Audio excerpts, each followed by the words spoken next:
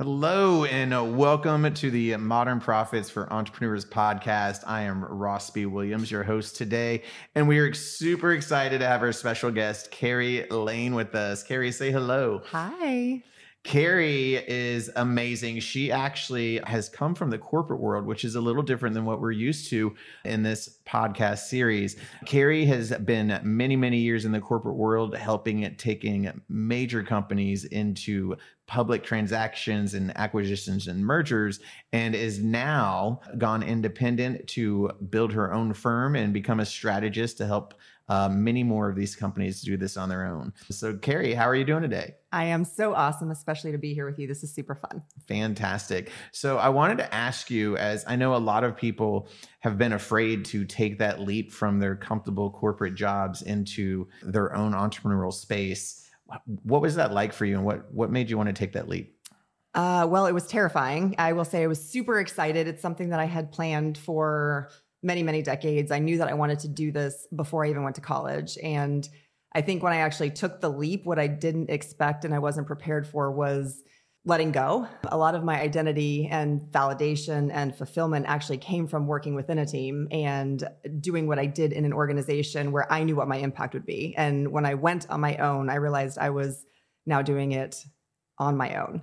And I missed the team aspect. I missed the pressure, and I missed the really stressful days that actually when I was in corporate, I didn't really, those were the harder times, right? But when I went on my own, I had this exhale, this release, but also this void in a way. So it was a little bit of a tougher transition than I thought in the first few weeks. Yes, it can definitely be a tough transition. And a lot of people go through that, and a lot of people have that same fear, which is why they don't take that leap. Yeah. And I love how you said you had that void. It's almost like you have to learn how to organize your freedom. I had panic attacks when my calendar had nothing on it. The first Sunday night, I sat down to organize my week, exactly that.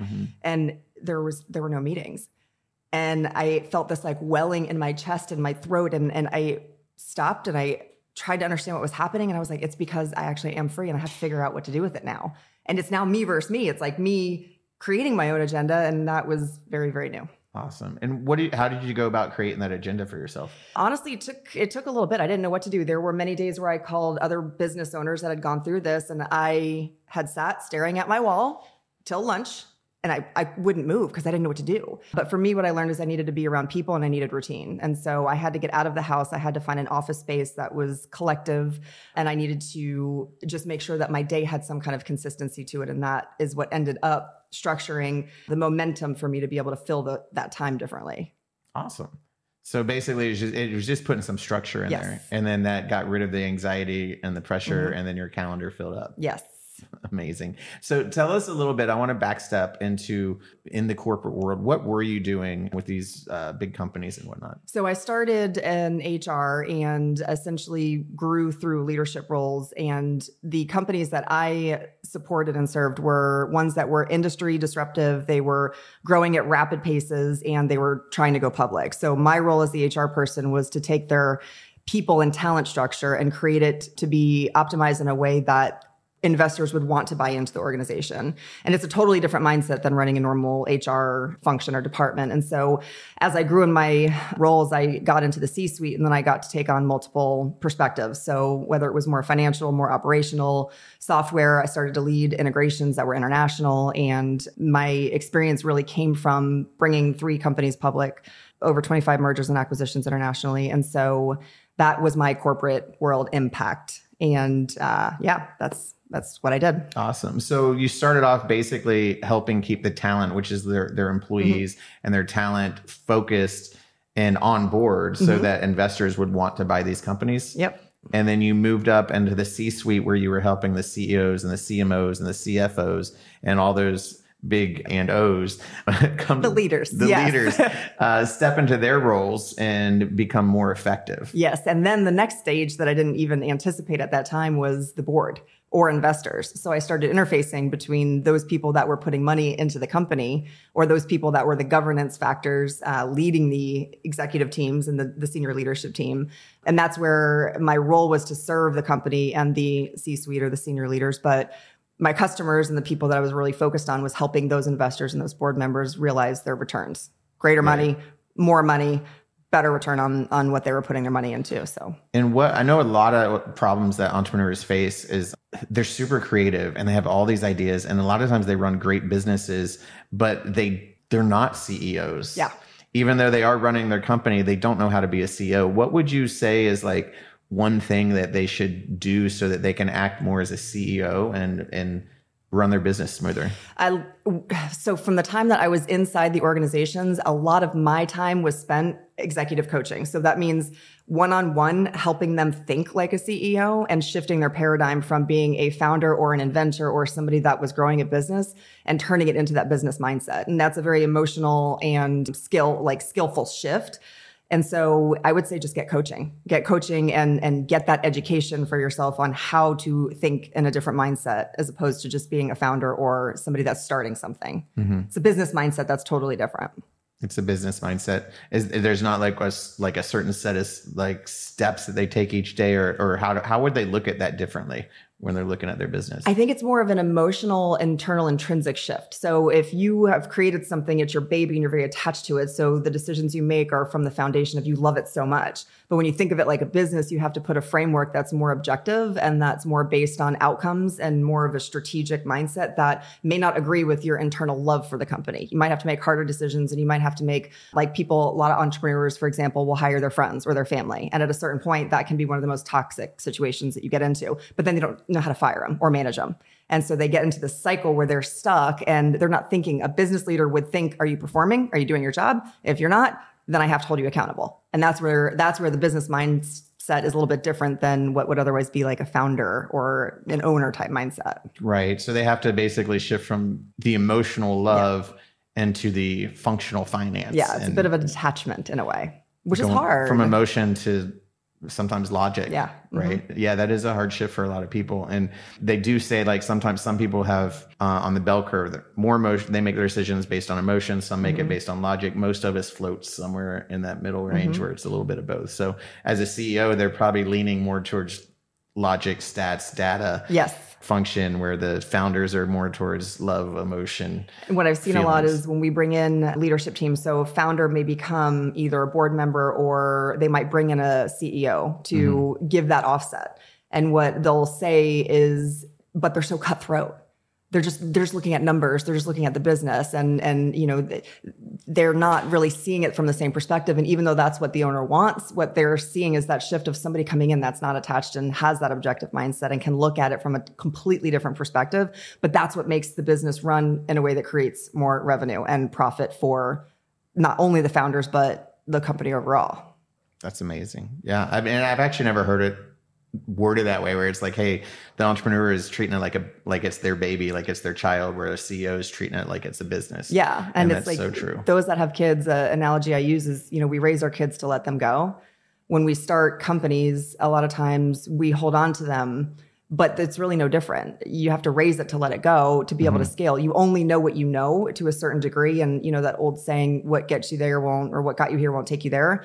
A lot of times they haven't seen what the next level looks like.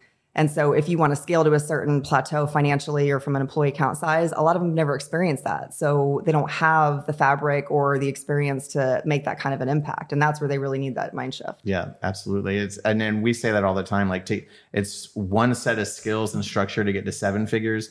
It's a totally different set to go from 7 to 8 figures, and even another set of skills to go from 8 figures to 9 figures and so on. And here's another example. So we have what we call founderitis. So if I started a business and I get to a certain level, the next step is, to get more capital, to get more people to put money into your company so you can continue to grow. There's points where we will keep the founders out of those investor meetings because they get so impassioned about it that the investors know that they're extremely biased about the product. And what happens then is the investors get turned off. And so there's a tipping point where if they can't get that under control, they actually end up losing more control than they want, faster than they would want anyway. So it's really interesting psychologically. Yes, I can see that. So now that you said you've taken 3 companies public, basically helped with 27, 28 mergers and acquisitions from different companies, and now you're out there doing this as a service for other companies? Yes, my role and goal in this new world is to help impact as many organizations as I can. If I'm a part of the team, I can only do that with one company because I'm embedded. What I want to do is legacy work. I want to be able to impact more companies at a greater scale. And so that was my vision and dream, to go out on my own, is so that I could do that for multiple companies at a time. And then also the executive coaching piece, and really making sure that the mindset is right to be able to accomplish what those goals are. Right. So helping those executives basically think proper and make that mind shift. And then I love that you said the legacy shift as well. I know a lot of the people that I work with, entrepreneurs and coaches, consultants, a lot of them want to leave that legacy behind, which kind of comes back to like one of the things I always talk about is the personal brand versus the business brand, right? So when we look at that personal brand, some people are like, why do I need my personal brand? Well, in today's day and age, as you know, your face is everywhere. It's on, Facebook, Instagram, TikTok, LinkedIn, Twitter. You have all this social media. So a lot of times that's the easiest way to attract those new clients, is through your personal brand. But if you ever try to sell that personal brand someday, you're going to get 10 cents on the dollar for it, because it's attached to your name, which is why you need the corporate or that business brand side by side. So, and a lot of people then reverse that and say, well, why do I need the personal brand then if I want the business brand to sell? And I always tell them, I'm like, well, when you're building them both side by side, if you ever sell the business, you now have a strong personal brand followings, your list that you can inject a new business or new idea into, and you don't have to start from ground zero again. So that's kind of one of the things that I love, is when we're building these brands, that we're building them side by side. And I love that you kind of said that with the CEOs having that shift. And a lot of the people I work with, as they're building these personal brands, they have to make that shift in that CEO role, because they actually, their end goal is to sell their business. Yeah. A lot. Well, see, and that's the other thing that's interesting, is sometimes it's not, but those are the people that are in it for multi-generation. Like, I want to pass my company down to my grandkids. A lot of the real fiery entrepreneurs are the ones that do want to sell, and they have a lot of ideas. So they want to constantly re-innovate, and they want to invent more. And so you do want to build it with the idea that here's where I'm going to scale, here's where I'm going to flip it, and then here's where I'm going to move on to the next one. And they got to be ready for that. So yeah, we call that the SOS, shiny object syndrome. Yeah. All of us entrepreneurs have it. Yeah. Like, what's that over there? That's pretty. Oh, so's that. Yes. It's crazy. I mean, because we're naturally like ideas and those innovators and the creators. And we have so many ideas that sometimes that's the hardest thing for us to do, is to have that focus. Like, what is it that I do? And they're like, I do this and I do this and I do this. And so it's really hard to get that focus and select that one thing and build it, and then build the next, and then build the next. We try to do it all at one time.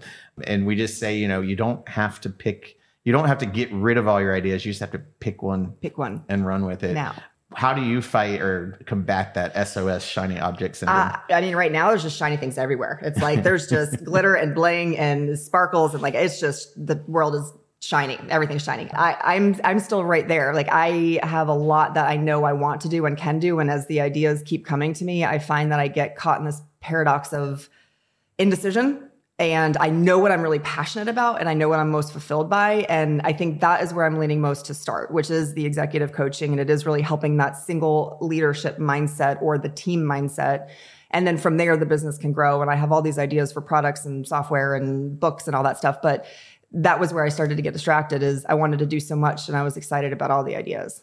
They'll come eventually, right? But right now, blinders. I got to put the blinders on. Just focus on what I love, because that's why I went into this. And that's the other thing that I find interesting about the entrepreneurial space, is we all go into business because we love doing something.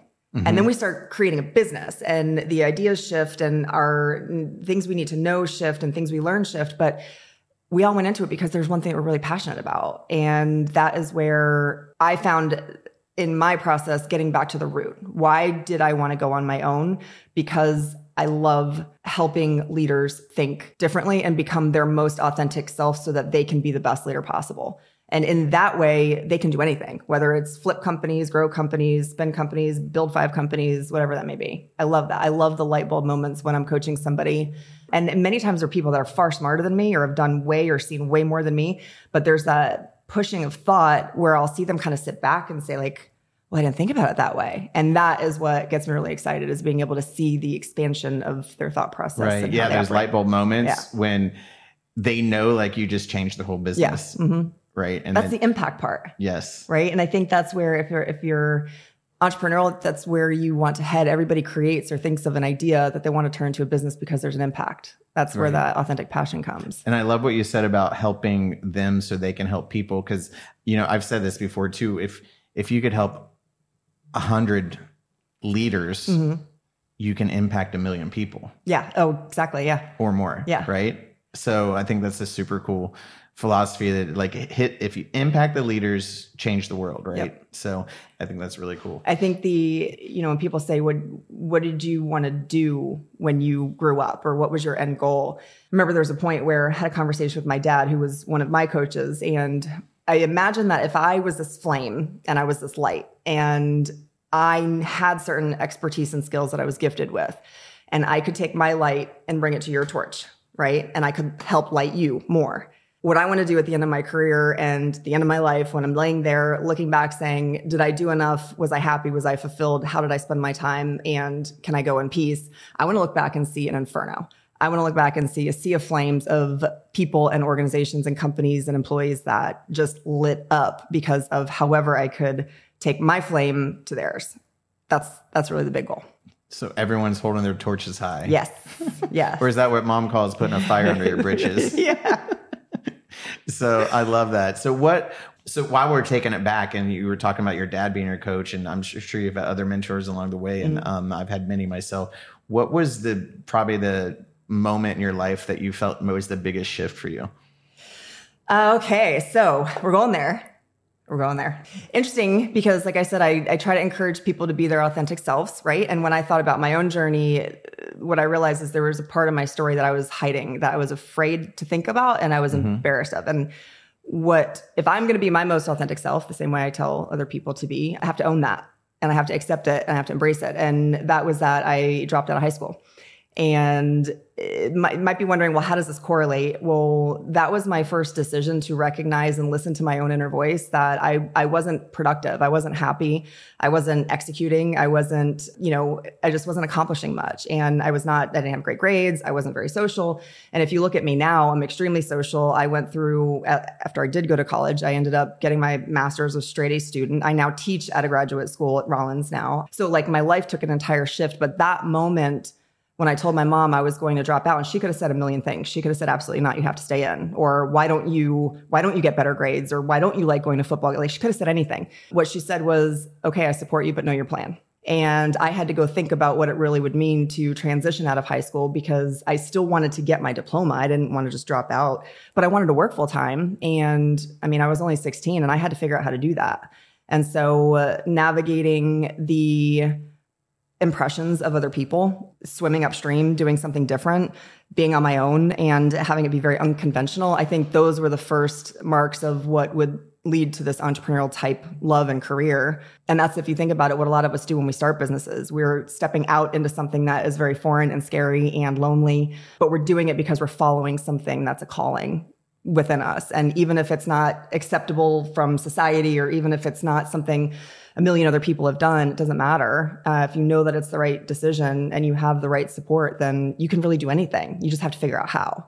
And I think that's where that spirit originated from me. And I think it was a big shift. Awesome. So, I love that you said your mom told you have a plan. And what's interesting now is, what are you doing? You're helping CEOs and CFOs and CFOs make a plan, right? You're helping these corporations make plans to sell. You're having them make plans to have these mergers and acquisitions. So, to connect those dots back to being 16 years old, and you had to make a plan that, if I'm going to drop out of high school, what am I going to do instead? And now you're basically the plan master. Full circle, right? That's crazy if you put it that way. Yeah. So, but it's super cool. So you still got your diploma, and then you went to college, got your master's. And so you did all the things that really people want. You just knew that the high school thing wasn't for you, that there had to be another way to get to your goal, and that you could probably do it better, smarter, and faster than the school system could give you. Yeah. And I don't really know exactly what the root of it was. I don't know. I just think it was a matter of, there's an intuition that I think we all have that oftentimes we don't listen to it, or it gets silenced by other people's expectations. And if you can get to a place where you're quiet and you can find what that is, I think that was really when I look back and I remember it, that was really it, was listening to that. And yeah, the totally non-traditional path. And if I think about my career, where I've had my most successes, it's been taking the non-traditional path. It's been the one standing up saying, no, here's a better way to do it. It's not what you would expect or what the rest of the leadership team will understand, but this is the way. And it's usually not the standard typical way. And somehow those ways still work. Sometimes, like you said, better, faster. And it's about also having the confidence to stand up and say those things that, like, hey, this is a great idea. It might be against the norm. It might not be what we've been taught. It might not be the same path everyone else is taking, but I believe this path will be better. Yeah. And relating that into the corporate world and then now into the entrepreneurial world, I think is brilliant. It's amazing. I think that, so there's a career defining moment after high school.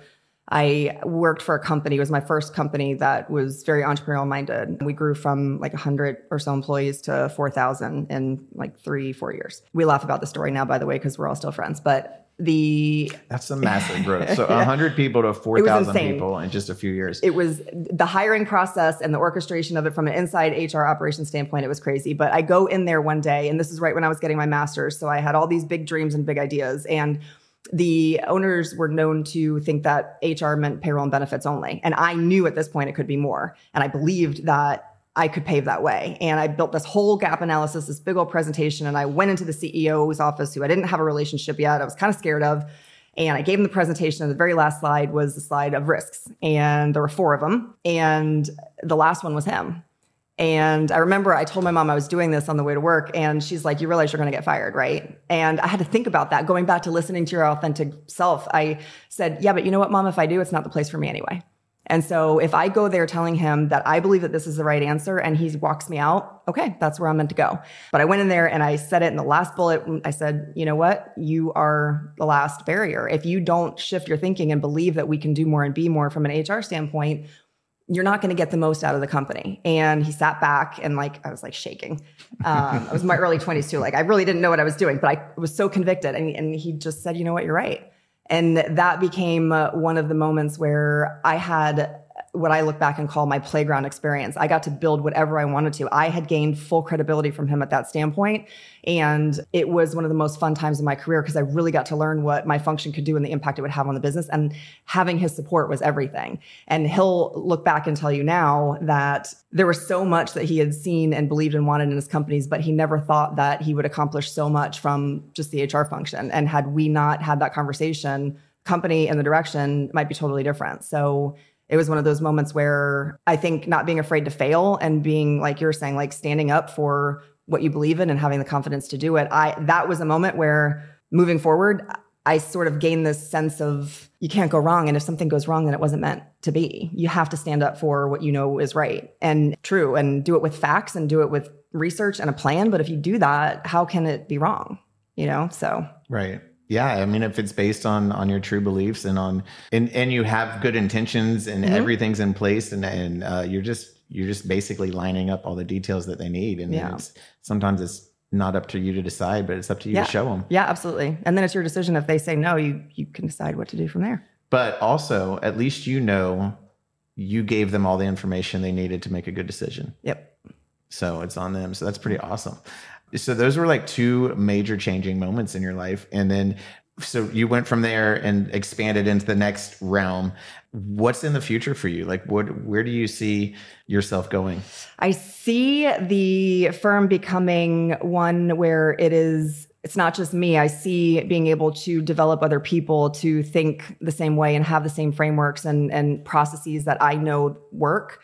And deploying a force, if you will, back to the whole torch lighting. If I could have people lighting other torches that are under either the Keri Laine brand or whatever the concept is. I know that facts, data, to your point, measurements and tangible information is extremely critical to making decisions. And so there is faraway idea of a software platform that I'll be using to help define and measure the framework of talent and the executive team that will help people with more facts and data. And, one of my lifelong goals has been to write a book. So I'll be doing that or multiple of those. And I think that the end goal really would be being able to buy my own businesses through my own investment means where I can do what I've done for other companies, just do it for companies that I own. And so I think that would really be the long-term goal. Awesome. So I love that. And I love that you say frameworks, right? So for me, from the marketing standpoint and personal branding, we use a lot of frameworks to help people like come up with their messages and their offers and even their websites and their social media. Like we use tons of frameworks, and it can be adapted and curved into any niche, any industry. So I love that like you're using that on the other side of the fence, where it's not necessarily for the creatives, but for literally the structures of these businesses and frameworks of that nature. And that's super cool. So you asked me in the beginning, kind of the decision-making process and how to focus and not shiny object syndrome and all that. One of the things that has grounded me in my thoughts it's the idea of originally the book, but it starts with the framework of what I believe works for businesses. And it takes Laine, right? Which is my name, Laine, but it has to do with being in charge of the direction of your career and your life. And so if you are driving your career forward, you have to pick a lane. Sometimes you're in the fast lane, sometimes you're in the slow lane, sometimes you got to switch lanes, sometimes you're in a dirt road, sometimes there's accidents and detours, and there's this whole journey that we all go on when it comes to our careers. But every letter of Laine has a concept to it. So like L, listen, you've heard me say a couple times, like listen to yourself, listen to your mentors, listen to advice that's given to you, listen when people tell you that you could improve in certain areas. If you have that listening capability, then that's really the foundation, the beginning of where all of your inspiration, growth, and evolution can go. Won't go through all the letters, but that's the idea that the framework will build these theories and themes that I can use to help other people. So. And for those people that want to take the fast lane. Yes. So how do you really, for the people who are in their 9-to-5 jobs, they're in their corporate jobs, and they really want to take the leap of faith and go out on their own and follow their true passion, their dreams, and build that legacy, what piece of advice would you give them to make that leap of faith and take action? I think there's two things. One would be start now and do it on the side, meaning you don't have to have clients, but you have to get involved in educating yourself on what your business would do. And if, for example, for me, part of what I want to do is teach and speak. So keynote speaking. I started volunteer teaching. That's ultimately how I got to teach at Rollins. I did that on the side on my own time at night, and I started it for free and ultimately ended up being paid for it. And so just start to donate your time towards what you want to do so that you can build that momentum and then network. It's all about who you know and priming your network with people that you know would buy or be a part of or on your team for your business. Start that process now too. That way, when you do roll over into it, you can flip the switch, because that's one of the hardest parts is getting that sphere of influence around you and that sphere of support. I love that. Yeah. So basically 2 pieces of advice. If you want to make that shift and go out on your own: education, practice, right? As like on the side. So that way you still have your support and your structure and your bills are paid before you go out there, and simultaneously build your network. But what I love, and I want to touch on this more, is that network isn't just networking for potential clients. Nope. It is networking for a support system, an education system, a referral system, and then, yes, maybe clients, but I think clients actually from this perspective might be the last phase. It absolutely is. So how I categorize it, and I almost went at it with a strategic mindset. Who is going to understand me? Who do I want to look up to? So my very first master's class, I walked into the teacher and said, I want your resume one day. And he immediately took me under his wing and has been a mentor of mine ever since. But he and I have stayed connected. And that has been one of my, I think, strategic parts of it is who do you want to be and how do you surround yourself with them? But then also, who's going to open doors for you? They might not be in your space. They might not do what you do, but they might know other people that can or that will. And if you can build an affiliation with them, and the way that I went about doing that was, what could I do for you? If I would meet people that I knew one day would open doors for me, I had no idea how. I wanted to start then saying, what can I do to help this person be successful, and sort of pay it forward in a way. And then you build that relationship, you build that trust. And if you give parts of yourself, people tend to want to give back when you need it. And so finding those people that will open the doors for you, then there's other connectors. It's the honey hive. beehive people. It's who do you know that has all of the influencers or has the capital or has whatever the big hive is that you will one day need. There's one person in the middle of that you should know. And you might not necessarily develop long friendships or anything. It might not always be fun and football games and cocktails, but those lunches, coffee dates, meetings, and just building that connection is so important. I 100% agree. And it's funny, I actually did the same thing. And it wasn't the intent, right? So I didn't go in there with I got to do these two things, but they are the same two things I did. So when I knew I was ready to leave my job and go out on my own, I actually started at night taking, I bought courses, master's classes, and all these different things that I was doing at night and practicing the skill sets of building funnels and websites and writing ads and doing graphics and all this stuff, just literally in the evenings was replacing my TV time. Yeah. But I was also using my vacation time to go to conferences. Yes. So I was taking all my extra money and all my vacation days and going to conferences for the sole purpose of meeting people. And when I went to these conferences, they said, "What do you do?" I said, "I'm here to discover what you do." Yeah. And that's it. Like, I don't know what my next step is, but I just want to meet you and see what you're doing. And then really what happened, and this was all accident, all the people I met, I started meeting the keynote speakers. I started meeting the award winners. I started meeting all these people that in this world are actually famous in this world, right? Like they're, micro famous maybe, but at least in this little niche. And then when I actually did go out on my own, I had people to call to ask for advice. Yes. Like when I got stuck, I'm like, what do I do? When I hit a road bump, they'd help push me over it or give me that motivation or confidence. And then when I launched my first event in the entrepreneurial space, I had 24 people ready to speak at my event that were professional, high-level speakers that no entry-level person would have ever had if I hadn't taken the time years in advance to go make those relationships. To go collect them and keep them. I think I used to go to conferences and wander, and one conference changed everything for me, where I actually went in with a plan. Like I said, I want to meet 3 people of this category, and I tried to get the attendee list ahead of time. I want to meet these 3 vendors. Yes, there's parties and there's all fun things, but the intention of meeting certain types of people categorically, it was almost like a scavenger hunt. And it gave me so much focus, but it made it that much more fulfilling. And the return on that conference changed everything. And that has been how I've approached every conference. There's happy hours that I think there's a lot of functions in the community. For example, like if one of the organizations around town will put on a, Christmas holiday charity party.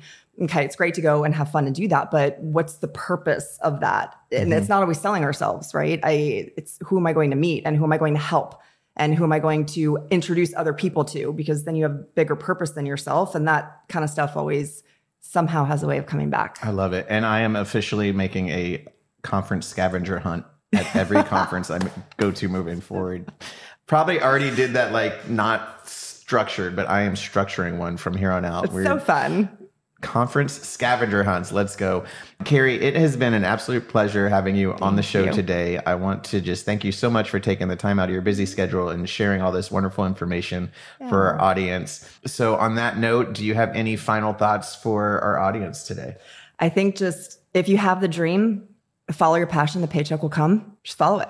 And if you're afraid, I think if you choose to be brave, even when you don't feel like you are, nobody's going to know the difference. And eventually neither will you. And then you'll just start to realize your goals. You just have to start moving, get that momentum.